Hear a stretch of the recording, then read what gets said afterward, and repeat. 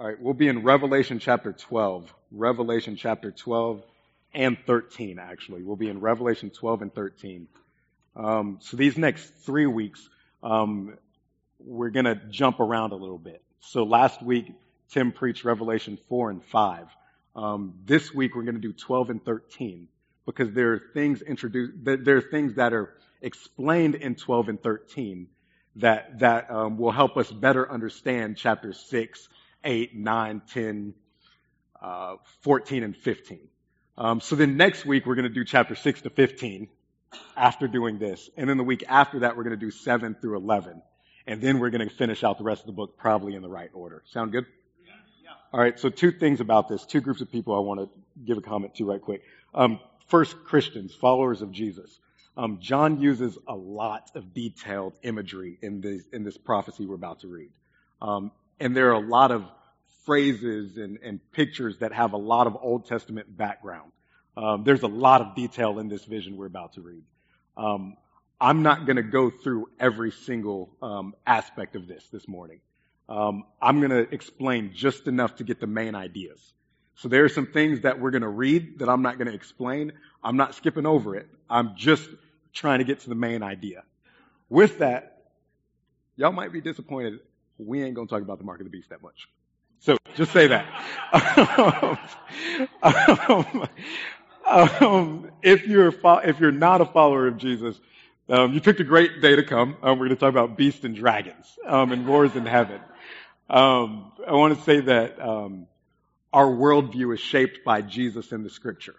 And the Scripture seems to assume spiritual and supernatural things. So I'm going to get to talking about the devil and angels and deep blah, blah, blah. It might seem weird, but this is a part of the worldview that we believe is reality because Jesus has given it to us. So with that in mind, Revelation chapter 12, stand with me. John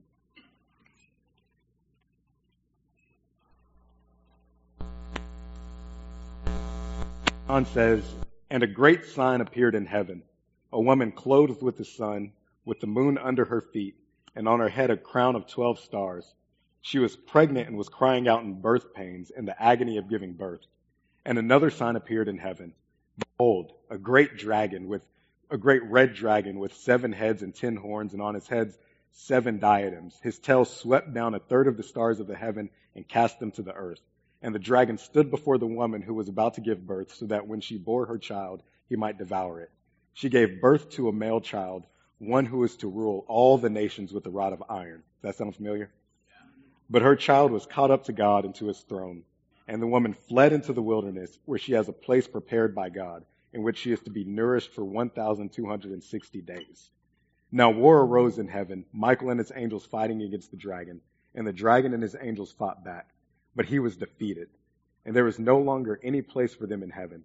And the great dragon was thrown down, and the ancient serpent, who is called the devil and Satan, the deceiver of the whole world, he was thrown down to earth, and his angels were thrown down with him. And I heard a loud voice in heaven saying," this is a gospel announcement. This is heaven's gospel announcement. "Now the salvation and the power and the kingdom of our God and the authority of his Christ have come. For the accuser of our brother has been thrown down, who accuses them day and night before our God. And they've conquered him by the blood of the Lamb and by the word of their testimony. For they love not their lives even unto death. Therefore rejoice, O heavens, and you who dwell in them. But woe to you, O earth and sea, for the devil has come down to you in great wrath, because he knows that his time is short. And when the dragon saw that he had been thrown down to earth, he pursued the woman who had given birth to the male child. But the woman was given the 2 wings of the great eagle, so that she might fly from the serpent into the wilderness to the place where she is to be nourished for a time and times and a half time. And the serpent poured water like a river out of his mouth, and the woman after the woman to sweep her away with the flood. But the earth came to the help of the woman, and the earth opened its mouth and swallowed the river that the dragon had poured from his mouth. Then the dragon became furious with the woman and went off to make war with the rest of her offspring, on those who keep the commandments of God and hold to the testimony of Jesus, and he stood on the sand of the sea." Now we're going to read the second part of this. Just imagine that chapter break's not there. "And I saw a beast rising out of the sea with 10 horns and 7 heads, with 10 diadems on its horns, and blasphemous names on its heads. And the beast that I saw was like a leopard, Its feet were like a bear's, and its mouth was like a lion's mouth. And to it the dragon gave his power and his throne and great authority. Out of its heads, one of its heads seemed to have a mortal wound, but its mortal wound was healed, and the whole earth marveled as they followed the beast. And they worshipped the dragon, for he had given his authority to the beast. And they worshipped the beast, saying, "Who is like the beast, and who can fight against it?" And the beast was given a mouth uttering haughty and blasphemous words, and it was allowed to exercise authority for 42 months. It opened its mouth to utter blasphemies against God, and blaspheming his name and his dwelling, that is, those who dwell in heaven. Also it was allowed to make war on the saints and to conquer them. And authority was given it over every tribe and people and language and nation, and all who dwell on earth will worship it, everyone whose name has not been written before the foundation of the world in the book of the life of the Lamb who was slain. If anyone has an ear, let him hear. This is one of those hard sayings in the Bible. If anyone is to be taken captive, to captivity he goes. And if anyone is to be slain with the sword he must be slain. Here is a call for the endurance and faith of the saints. Then I saw another beast rising out of the earth. It had 2 horns like a lamb, and it spoke like a dragon. It exercises all the authority of the first beast in its presence, and makes the earth and its inhabitants worship the first beast, whose mortal wound was healed. It performs great signs, even making fire come down from the heaven to earth in front of people. And by the sign that it is allowed to work in the presence of the beast, it deceives those who dwell on earth, telling them to make an image for the beast that was wounded by the sword and yet lived. And it was allowed to give breath to the image of the beast, so that the image of the beast might even speak and might cause those who would not worship the image of the beast to be slain. Also it causes all, both small and great, both rich and poor, both free and slave, to be marked on the right hand or the forehead, so that no one can buy or sell unless he has the mark. That is the name of the beast or the number of its name. This calls for wisdom.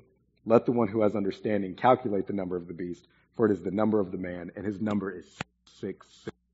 Jesus, we thank you for your word. Thank you for your testimony. Thank you for your revelation. We want to see you today, and we want to see all that you want us to see. So speak to us. Amen. You can be seated. So when I was in high school, a rapper that I enjoyed quite a bit named a song on his album, Christmas in Harlem. I want to take that title, twist it a little bit, and we'll title this talk, Christmas in Heaven. Christmas in Heaven. Now I'm going to start by making some friends and making some, but I don't think that it's just appropriate, but I think it's right to start planning and preparing for Christmas the second the first leaf falls in the fall. I'm of the opinion that God providentially allowed us to have Halloween and Thanksgiving so that we could have a few months to pull out the Christmas boxes and defrost Mariah Carey. One of the things I want to pull out of the Christmas box is a Charlie Brown Christmas. You know that movie? So the premise of the movie is Charlie, he's on a mission to figure out what is the reason for the Christmas season. What's the true reason for Christmas?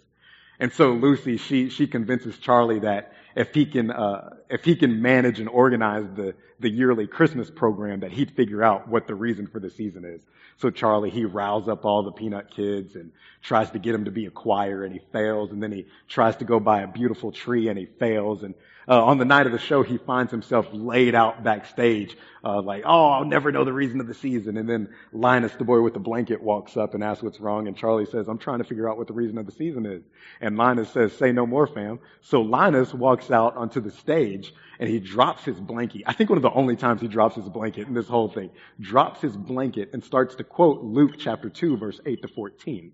Now, I'm not going to quote it, but for 2 reasons. One of 2 reasons. You decide which one it is. Either 1, I don't want to make you jealous with my Bible knowledge, or 2, your pastor can't recall that scripture if his life depended on it right now. So you decide. So Linus, who may or may not be a better Christian than me, starts to tell Jesus' birth story. And then he walks off, he goes backstage, and he says, that's the true reason for the season, Charlie. Linus, he told the Christmas story to show Charlie and everyone that Jesus is the reason for the season. That's what John's doing. John, in our text, he's telling us the Christmas story, not from the nativity scene your grandmother might have had in her house, but from heaven's perspective. And he's telling you that story to show you that Jesus is the reason for the season. But he's not talking about the Christmas season. The season he's referring to is the recipients of this letter, they're in a season of antagonism right now. At the time of writing, the Roman Empire has made it illegal for them to follow the way of Jesus outside of Israel and in Asia or Turkey where they are. So right now the Roman Empire is saying it's probably illegal what you're doing. Right now at the time of writing, they're being pressed to bow down to some commercial god so that they can do business in the city. It's a time of antagonism. As we speak, there are Christians in Somalia being hunted down for claiming the name Jesus. Right now as we speak, in Iran, there are Christians being held on trial because following the way of Jesus is considered a threat to national security. Right now as we speak, society, the Western society in which we live, is at the least saying there are aspects of the way of Jesus that are problematic. Now hear what I'm not doing. I'm not claiming that Christianity has historically been without criticism. Surely there are some things that we, the Global C Church, Universal Church, have in our history. We've sinned against people and we've done wrong. So I'm not saying we're without criticism. And I'm not assuming a over-dramatic persecution complex. You hear me? Like, Starbucks choosing not to use Christian messaging during Christmas season is not persecution. But hear what I am saying. There are times where as the people of Jesus, we got to take a step back. And it's like, man, this seems like direct opposition. This seems like hostility. This seems like it's on purpose. It's a season of antagonism. And John, he's writing to say, Jesus is the reason for the season. I'm going to get into this later, but John's saying, sometimes the antagonism that Christians experience isn't because of what Christians did, but because of what their Christ did. He says Jesus is the reason for the season. So what I want to do is I want to run through this Christmas story as John tells it. And as we run through this story, we'll understand what it means for Jesus to be the reason for the season.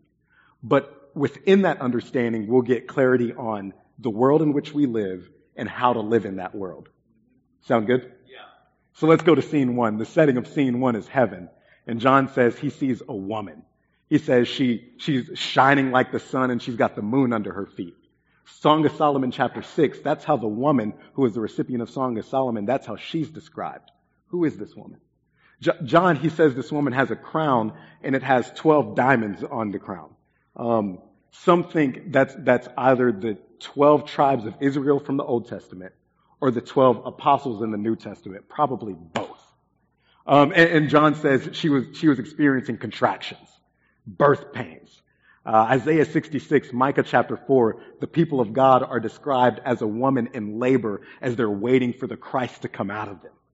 This woman in heaven is the people of God.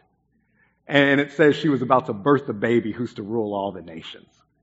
You know the Christmas passages. Unto us a child is born, unto us a son is given. On his shoulders the government will rest. Of his kingdom there will be no end. The scriptures constantly talk about this baby, this Christ, this Messiah who will come as the king of the world. And this woman in heaven, John says she did that thing that make women look like superhumans, is she birthed the baby. But check this. It ain't no silent night in Christmas in heaven. John says there's a dragon in the room. And he says the dragon is preying on the woman that he might devour the baby.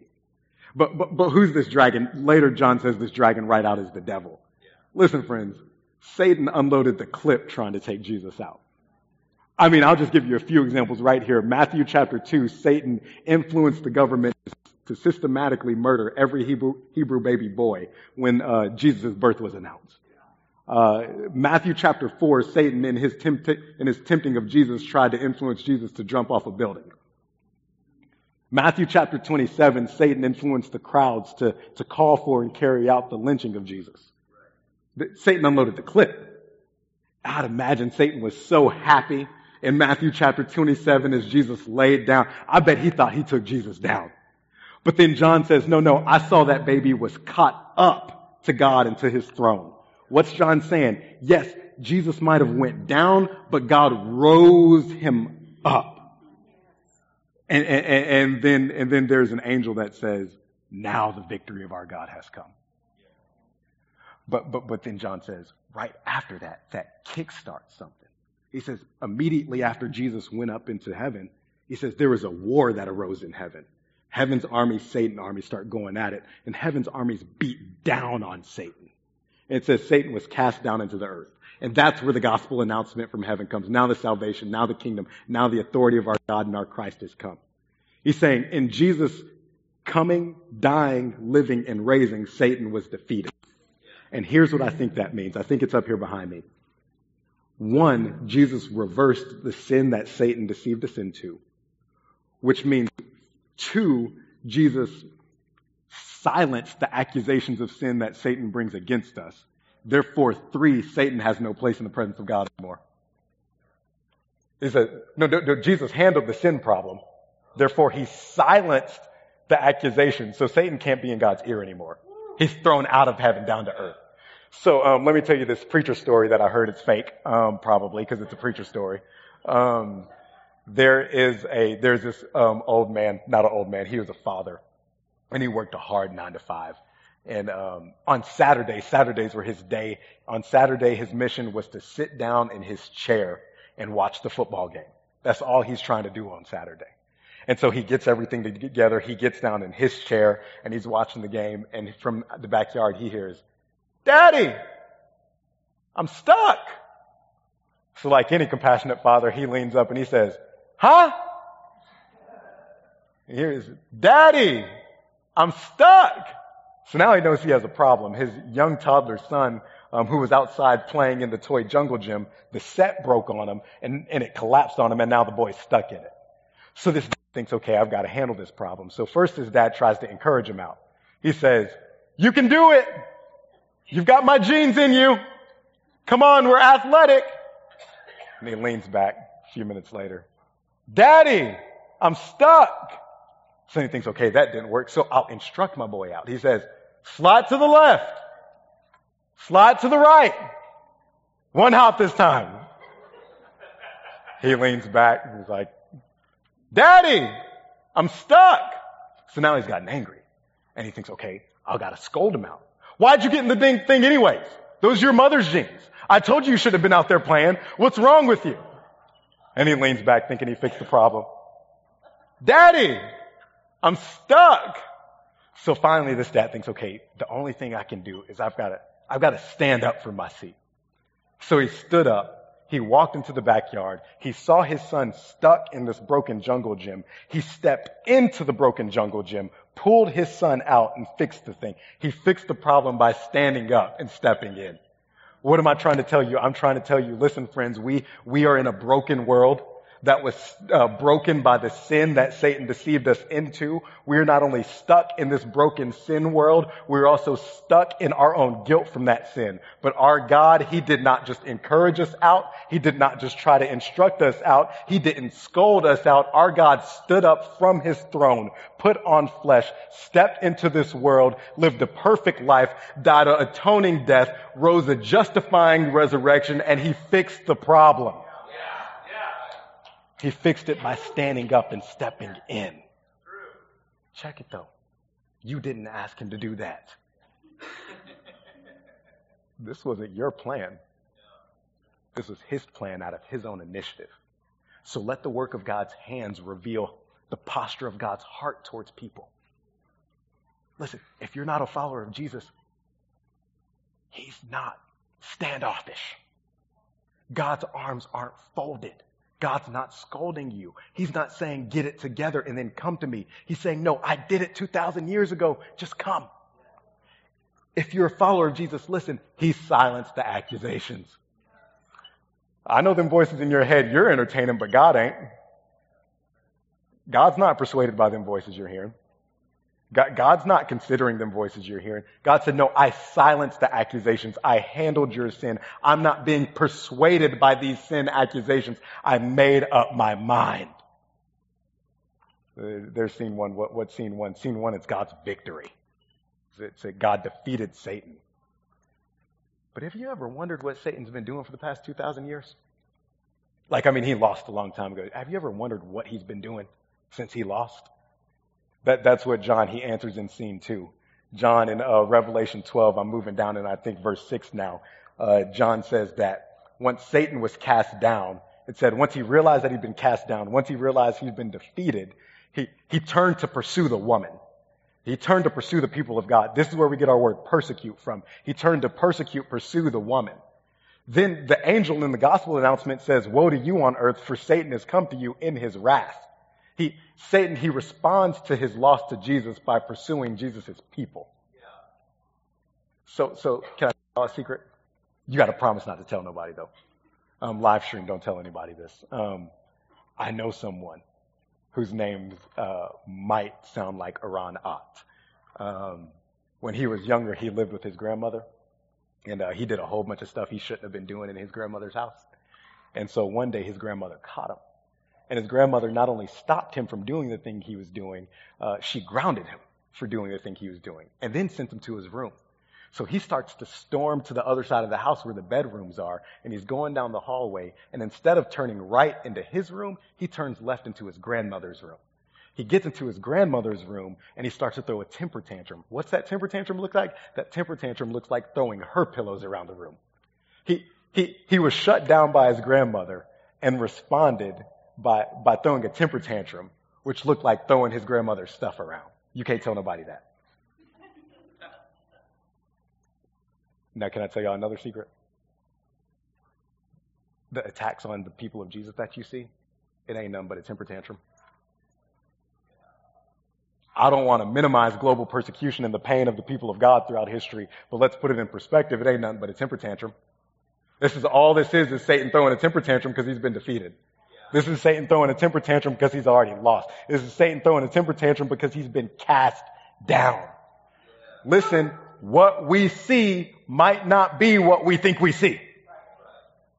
When you're looking at all of this stuff, when you're looking at the killings of Christians, when you're looking at society turning against Christianity, this is not a sign or a detriment to the cause of Christ's future victory. This is a sign of Christ's past victory.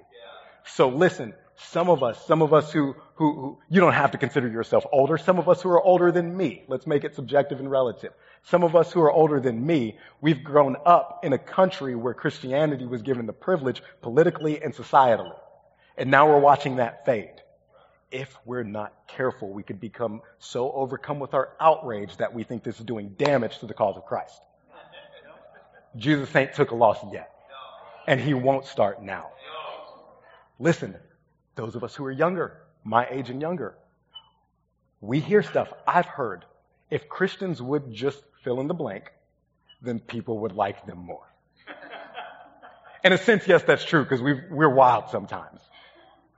But listen, Jesus said, if they hated me, they're going to hate you. John says, because Jesus won, Satan went at Jesus' people. You can't get good enough to avoid hostility. You can't get good enough to avoid antagonism. Strictly because you have joined yourself to Jesus, you are the object of Satan's temper tantrum against Jesus. Ain't that encouraging? So what's that look like? Have you ever wondered what that might look like? That's what John gives us in scene 3. I'm moving into Revelation 13 now. John, he's going to describe to us what Satan's pursuit of the people of God might look like. Now, this looks like a lot of different ways, but John gives us the way it was happening at the time of writing, which I think is what's happening right now for us too. My wife, a few years ago, her first job, she worked for a foster care agency that was contracted by the government. So the government had a work they wanted to do. They wanted to take care of children in the foster care agency. Therefore, they contracted or employed this agency, and the agency sent out individual workers into the streets to get the work done. This ain't about to be an anti-state sermon. Some of y'all got too excited. I'm just using this as an illustration, as a picture. Satan has a work that he wants to do, pursue the people of God.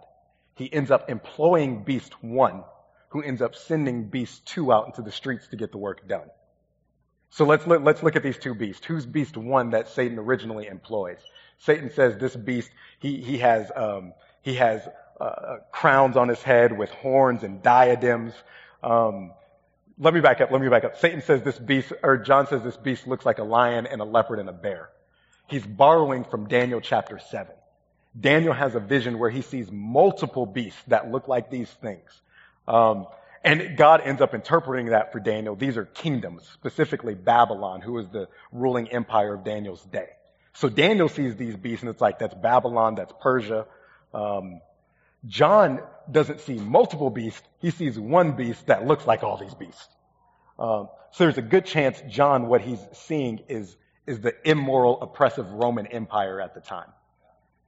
And then it says that this beast has a crown on his head with diadems. In Daniel's vision, those diadems all represented individual kings. So these diadems on Rome's crown are individual Roman emperors. And then John says that they had blasphemous names written on them. John says later that they were allowed to speak blasphemies against God and his people for a period of time. Check this out. Roman emperors made it an Olympic sport to speak blasphemies. Like, no, it was just what they did. And they didn't just speak blasphemies by saying bad things about God. They spoke blasphemies more so specifically by claiming God's status, starting with Caesar. So the emperor at the time of writing, Domitian, in 96 AD, his favorite title for himself was our Lord and our God. He said, no, what y'all call me is our Lord and our God. So this is the beast. And then he didn't just do this because he was into himself. This was his way to demand people's devotion. If I can convince you I'm God, I can get you to devote yourself to me. And that's why John says people worship the beast. And as a byproduct, they end up worshiping Satan. I want to show you what this guy, Robert Mounce, says. Can we pull up that quote? Robert Mounce, he ends up saying, there we go. He ends up saying, the beast has always been and will be the deification of secular authority. It's a counterfeit power that is self-centered, behaves as if it were fully autonomous, and demands total allegiance and excessive praise. Let me simplify that. The beast is any human-centered idea, human-centered entity, human-centered person, human-centered system that rejects God and demands your devotion. So this is a disordered solar system, if you will. So you got the solar system and you got the sun in the middle and then the other 9 or 8 planets that I can't name right now. And everything goes good because the sun is built to be at the center of the universe. Sun has the gravitational pull. Sun can warm everybody up. Now imagine you decentered the sun and put Uranus in the middle of that universe. Uranus doesn't have the gravitational pull. Uranus isn't built to be the center of the universe. We'd all literally die if Uranus was at the center of the universe. This is what Satan's doing. Satan, he's trying to, he uses disordered systems that decenter God and put humanity at the center of them. Listen to me. Satan don't got to kill you if he can get you to decenter God. Satan don't got to kill you if he can get you to put you at the center of your own personal universe. What does this look like? This looks like devoting ourselves to humanity before God. This looks like letting humanity shape my moral perspective and framework. This looks like humanity dictate my actions. This looks like humanity dictating my speech. This looks like humanity directing my life and being. And here's what I'm not saying. I'm not saying cast out humanity. I'm just saying it's disordered. No, we've got to start with God first. You relate rightly to God first. You relate rightly to humanity. You prioritize humanity before God, it all crashes. I'm going to get more specific and come to your doorstep in this second beast. The second beast that the first beast uses, it says the second beast had the same authority of the first beast. Basically, the first beast delegated and authorized the second beast to be sent out into the world. And the second beast, its job was to get people to worship the first beast and therefore worship the empire. There's split consensus on who specifically this is at the time. Some think it's the priest from the Roman imperial cult. The emperors didn't just claim the name God. They started their own religion and had their own priest. So some think these are priests that they sent out into the world to try to get people to worship the emperor. Some people think these are people within the church who are saying, yo, dude, it's in our best interest if we just bow down. And it said that this second beast was allowed to do all kinds of cool tricks. It said make fire come down from heaven. You remember that in Elijah? Prophet Elijah could make fire come down in heaven. This is the fulfillment of Deuteronomy 13, where Moses says there are going to be false prophets who are going to do some cool looking tricks that can get you to turn your devotion away from God. And it says that whoever this person was, they ended up convincing people to create an image of the emperor. So I don't got to get you to worship the emperor to his face. I can get you to just make a statue of him and devote yourself to that. Check this quote by this guy named G.K. Beale. He says, the image transcends narrow reference only to an idol of Caesar and includes any substitute for the truth of God at any age. Yeah. He says there are false prophets running around, familiar people in the streets that are convincing you to cultivate and formulate and conceptualize your own substitute for God. Yep. And these are familiar faces. These are people they see every day. You know what's crazy to me?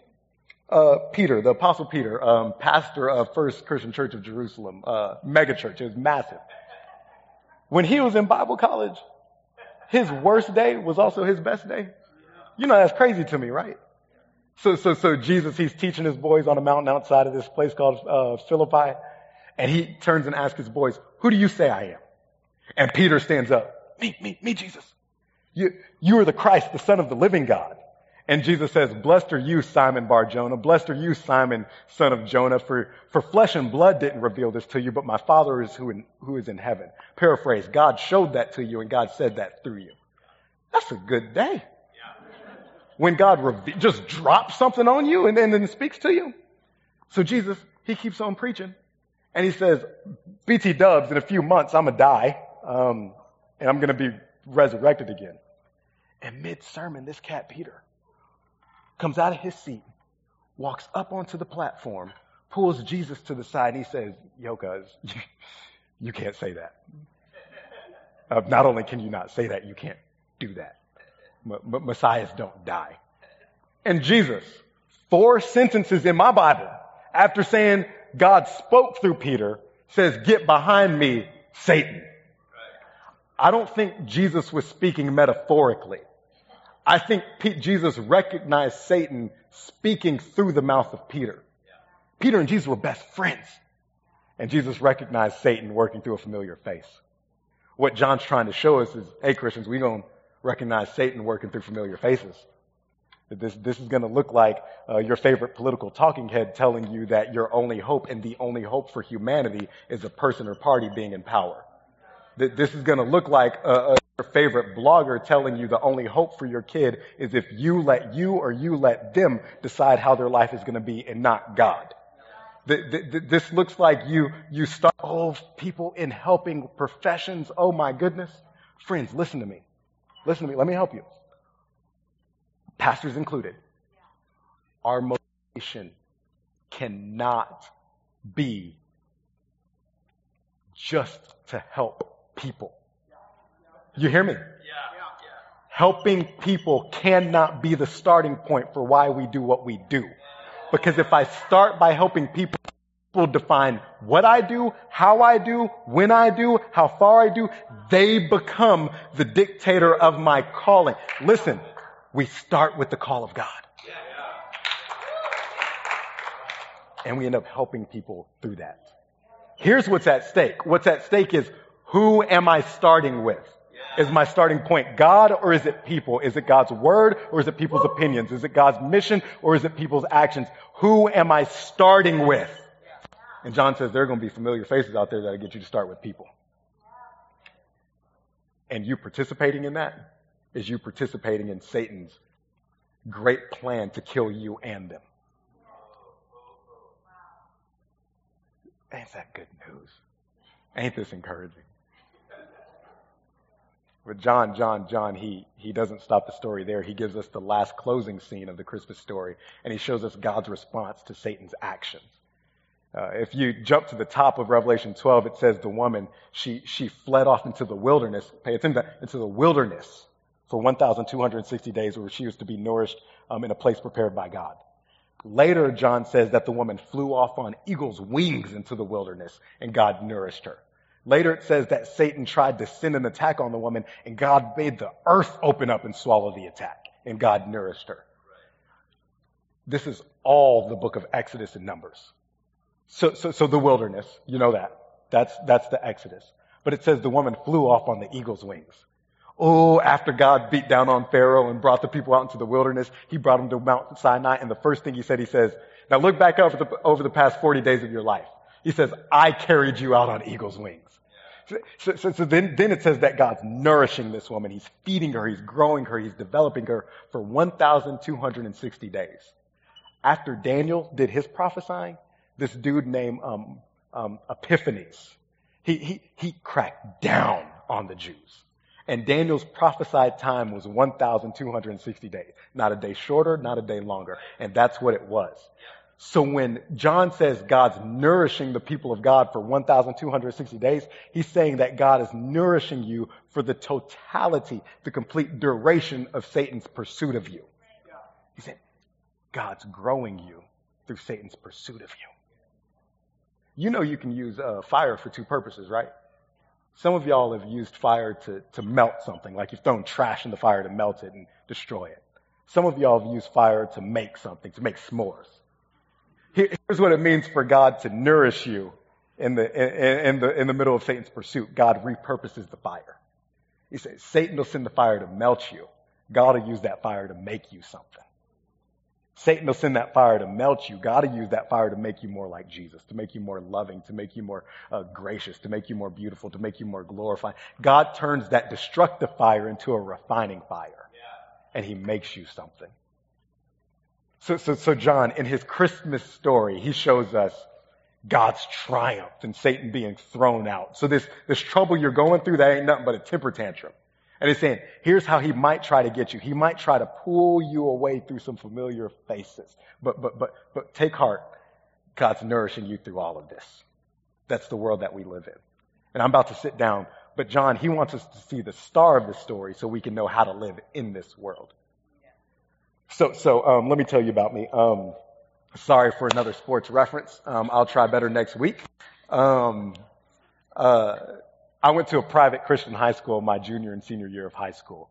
I probably need to go to professional counseling. My College Heights kids, I feel you. It's a joke. But I played football my junior year at that school. And I took a beating. I was maybe 5'6", maybe 135. Carried the ball like 25 times a game. Not because I was good, because I was the best at running for my life. So like, just give him the ball and watch him. And maybe he'll get away at some point. And we were bad.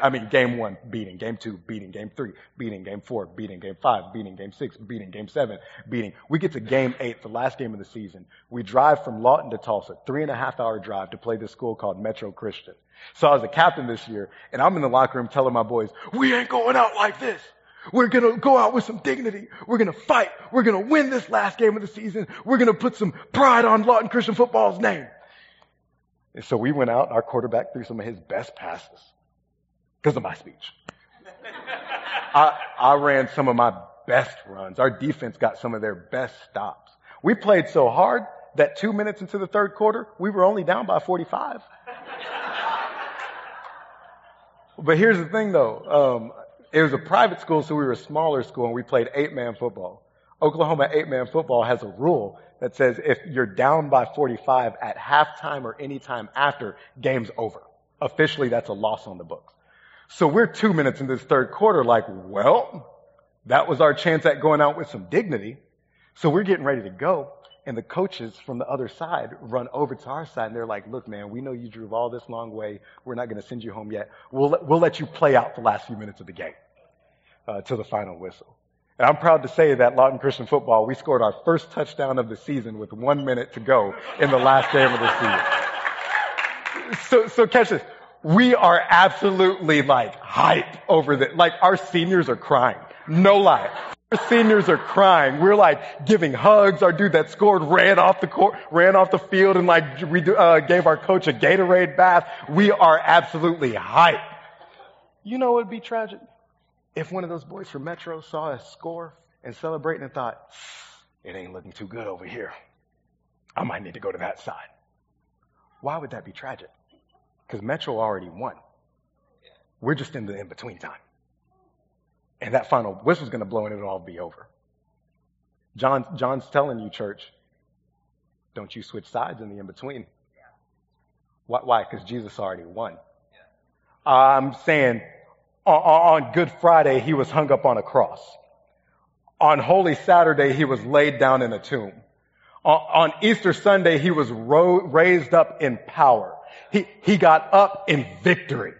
He is the one who already won. He got up and Satan was shackled. He got up and sin was dismantled. He got up and death was put to death. He is the one who already won. And right now we're in the in-between time, but friends, that final trumpet is going to blow and it'll all be over. I'm saying that trumpet's going to blow and our Jesus is going to crack the sky. That trumpet's going to blow and sin will be erased. That trumpet's going to blow and Satan will be put to death. That trumpet's going to blow and death will be eradicated. That trumpet's going to blow and pain will perish. That trumpet's going to blow and mourning will cease. That trumpet's going to blow and tears will be dried. That trumpet's going to blow and it'll all be made new. So here's what I'm saying. Praise be to God who's already given us the victory in Jesus Christ. And because of that, do not switch sides in the in-between. Specifically, keep Christ at the center. Regardless of how much pressure there is, regardless of how compelling it sounds, regardless of how expedient it seems, keep them at the center of it all. Can I pray for us? Jesus, we thank you for your victory. We praise you. We declare that you do wear the victor's crown. We declare that you've already won. This isn't something we're hoping for. This is a fact. Your victory is a historical fact, Jesus.